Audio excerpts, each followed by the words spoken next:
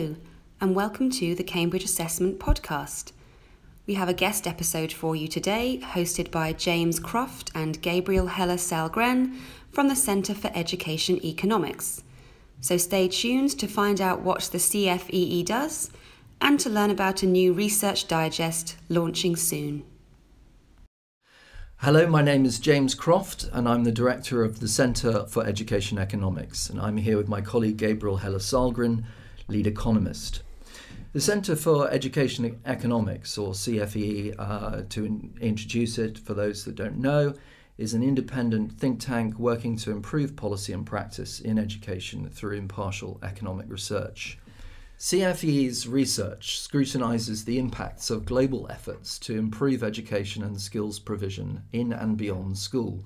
Research which is addressed to how to optimise quality and efficiency, and that will help decision makers achieve the best possible outcomes for young people and society as a whole. Education is, of course, crucially important for many of the policy outcomes that citizens and politicians care about. Gabriel, perhaps you'd like to expand on that.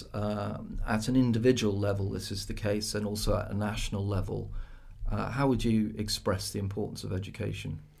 Well, that's quite right. I think, education is clearly important at different levels. So at the individual level, it is important for young people and children to improve their so-called human capital, which means any skills and knowledge that they need in the labor market and to function as, responsible adults in society. And we know that, education increases your earnings and may also have some other benefits, including health benefits.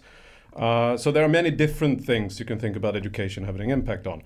And if there are individual benefits, you would also assume that there will be societal benefits in the long run as well, such as a positive impact on countries' GDP per capita, more generally health levels in the population, etc., etc. So education could be beneficial both at the individual and the country level. So in terms of the work that we do at CFEE, we're in an environment where, Gabriel, the think tank context is quite dominated by fairly recognisable ideology. How would you see the work that we do in furthering and promoting education economics as being different from your average think tank work? Well, I think you put it nicely there yourself. The idea is that we shouldn't have much of an ideology here, but rather look at what works and why it works, and look to the best evidence in this specific instance. So education, or specifically economics, is a very useful lens for both understanding theory and the kind of what we should expect from actors within the education system given certain assumptions.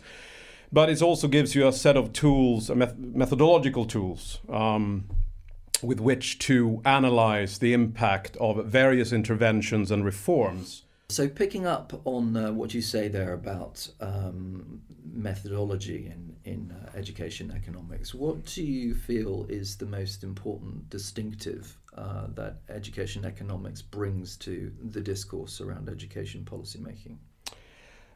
Personally, I think it's the strong focus on distinguishing causality from correlation in empirical research and using and coming up with tools to do so.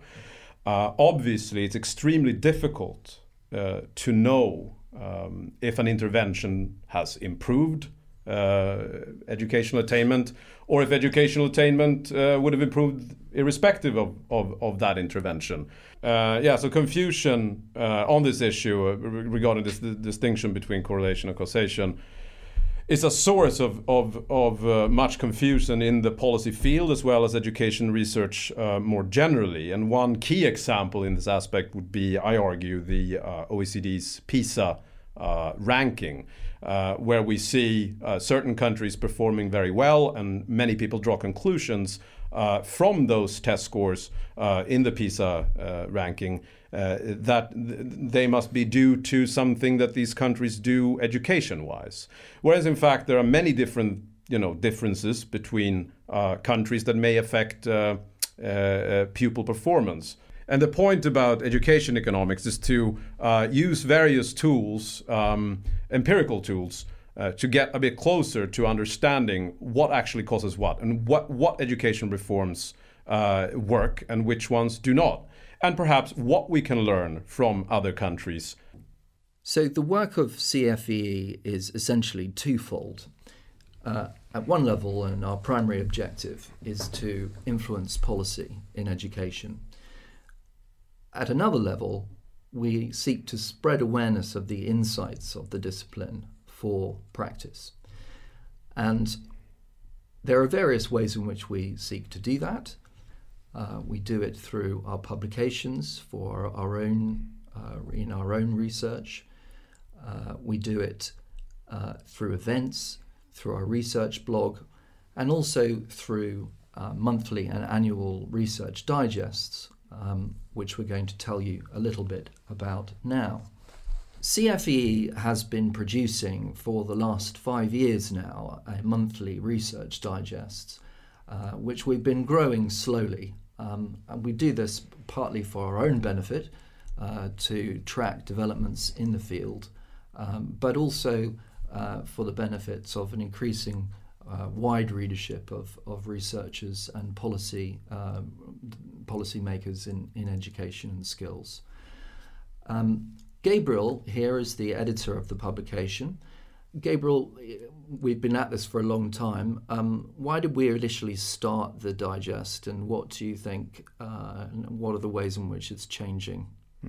Well, the idea from the beginning was to bring research to the policy community as well as practitioners that we thought would deserve attention, that didn't necessarily get the attention in the education community that it did deserve from this field of education economics. That was the original idea, and then bring basically new perspectives, new ideas into the field, to see what type of reforms we should pursue and perhaps which ones we shouldn't, and also which interventions in schools that we should pursue and which ones we shouldn't.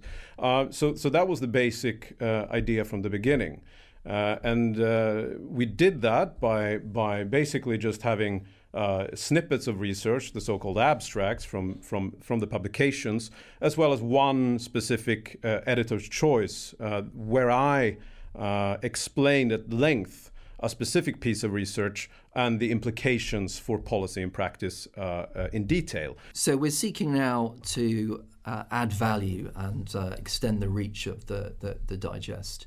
What are some of the ways in which we're seeking to do that? Well, several different ways. First of all, we're adding much more material from the developing world. So we're adding a whole new commentary that will be written by Lee Crawford, currently advisor to the Rwandan Ministry of Education, who will focus on a specific piece of research from the developing world and explain that in detail. So whereas so far there's only been one piece of commentary, or longer piece of commentary, there will now be two, one from the developed world, which I will write, and one from the developing world. So we're expanding that and also expanding the number of abstracts or snippets from the developing world as well.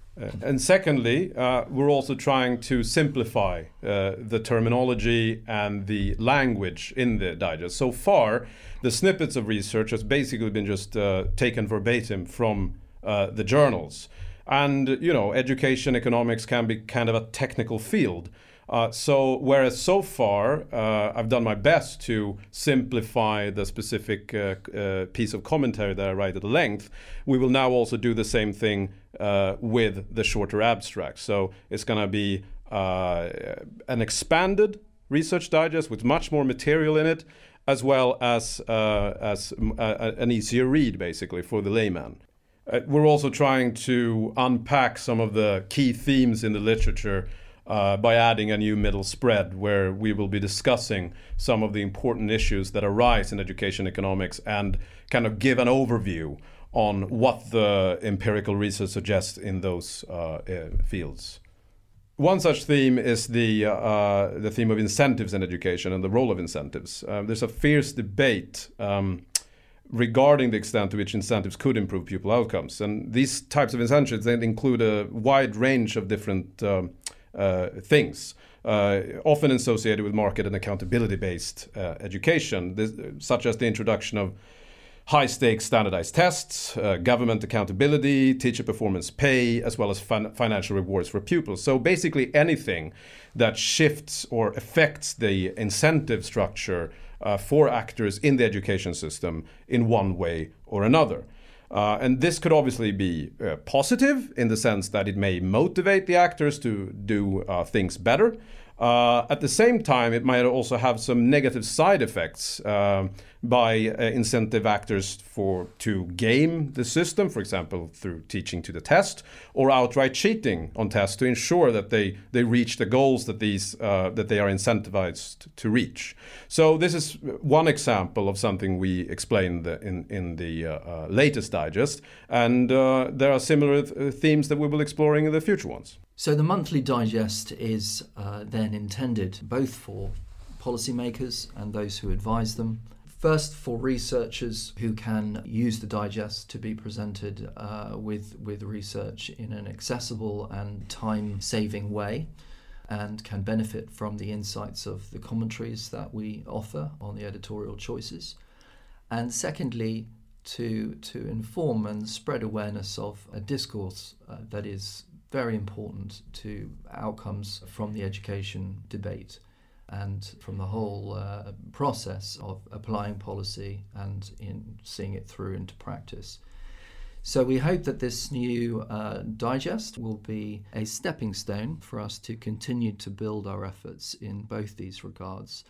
Looking down the road, we're hoping that this will, in due course, translate itself to a symposium on education economics and day conference, and that we will see the return of our annual lecture, hopefully later this year. So, thank you, Gabriel, and thank you to our sponsors, Cambridge Assessment, and we're looking forward very much to the launch, which is 30th of January, our first issue. Thank you. Thanks to James and Gabriel for guest hosting this episode of the Cambridge Assessment podcast. And thank you all for listening. You can find more podcasts on our iTunes and YouTube channels and by searching Podcast Gallery on our website. That's www.cambridgeassessment.org.uk.